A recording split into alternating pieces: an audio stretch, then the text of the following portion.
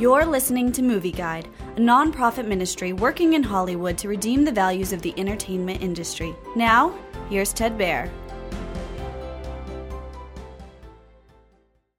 In the first episode of WandaVision on Disney+, Wanda and Vision, two Marvel superheroes, get married and try to settle in an old-fashioned small town in America.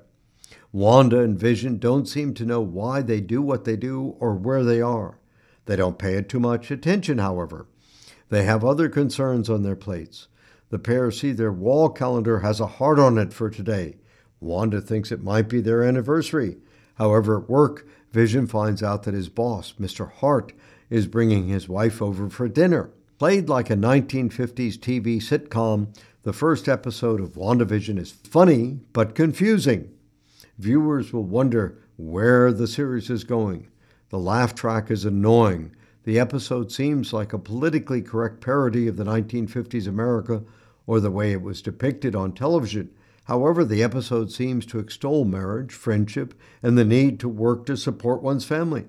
Movie Guide advises caution for older children for Wanda's magical superpowers and some light innuendo in the first episode of WandaVision.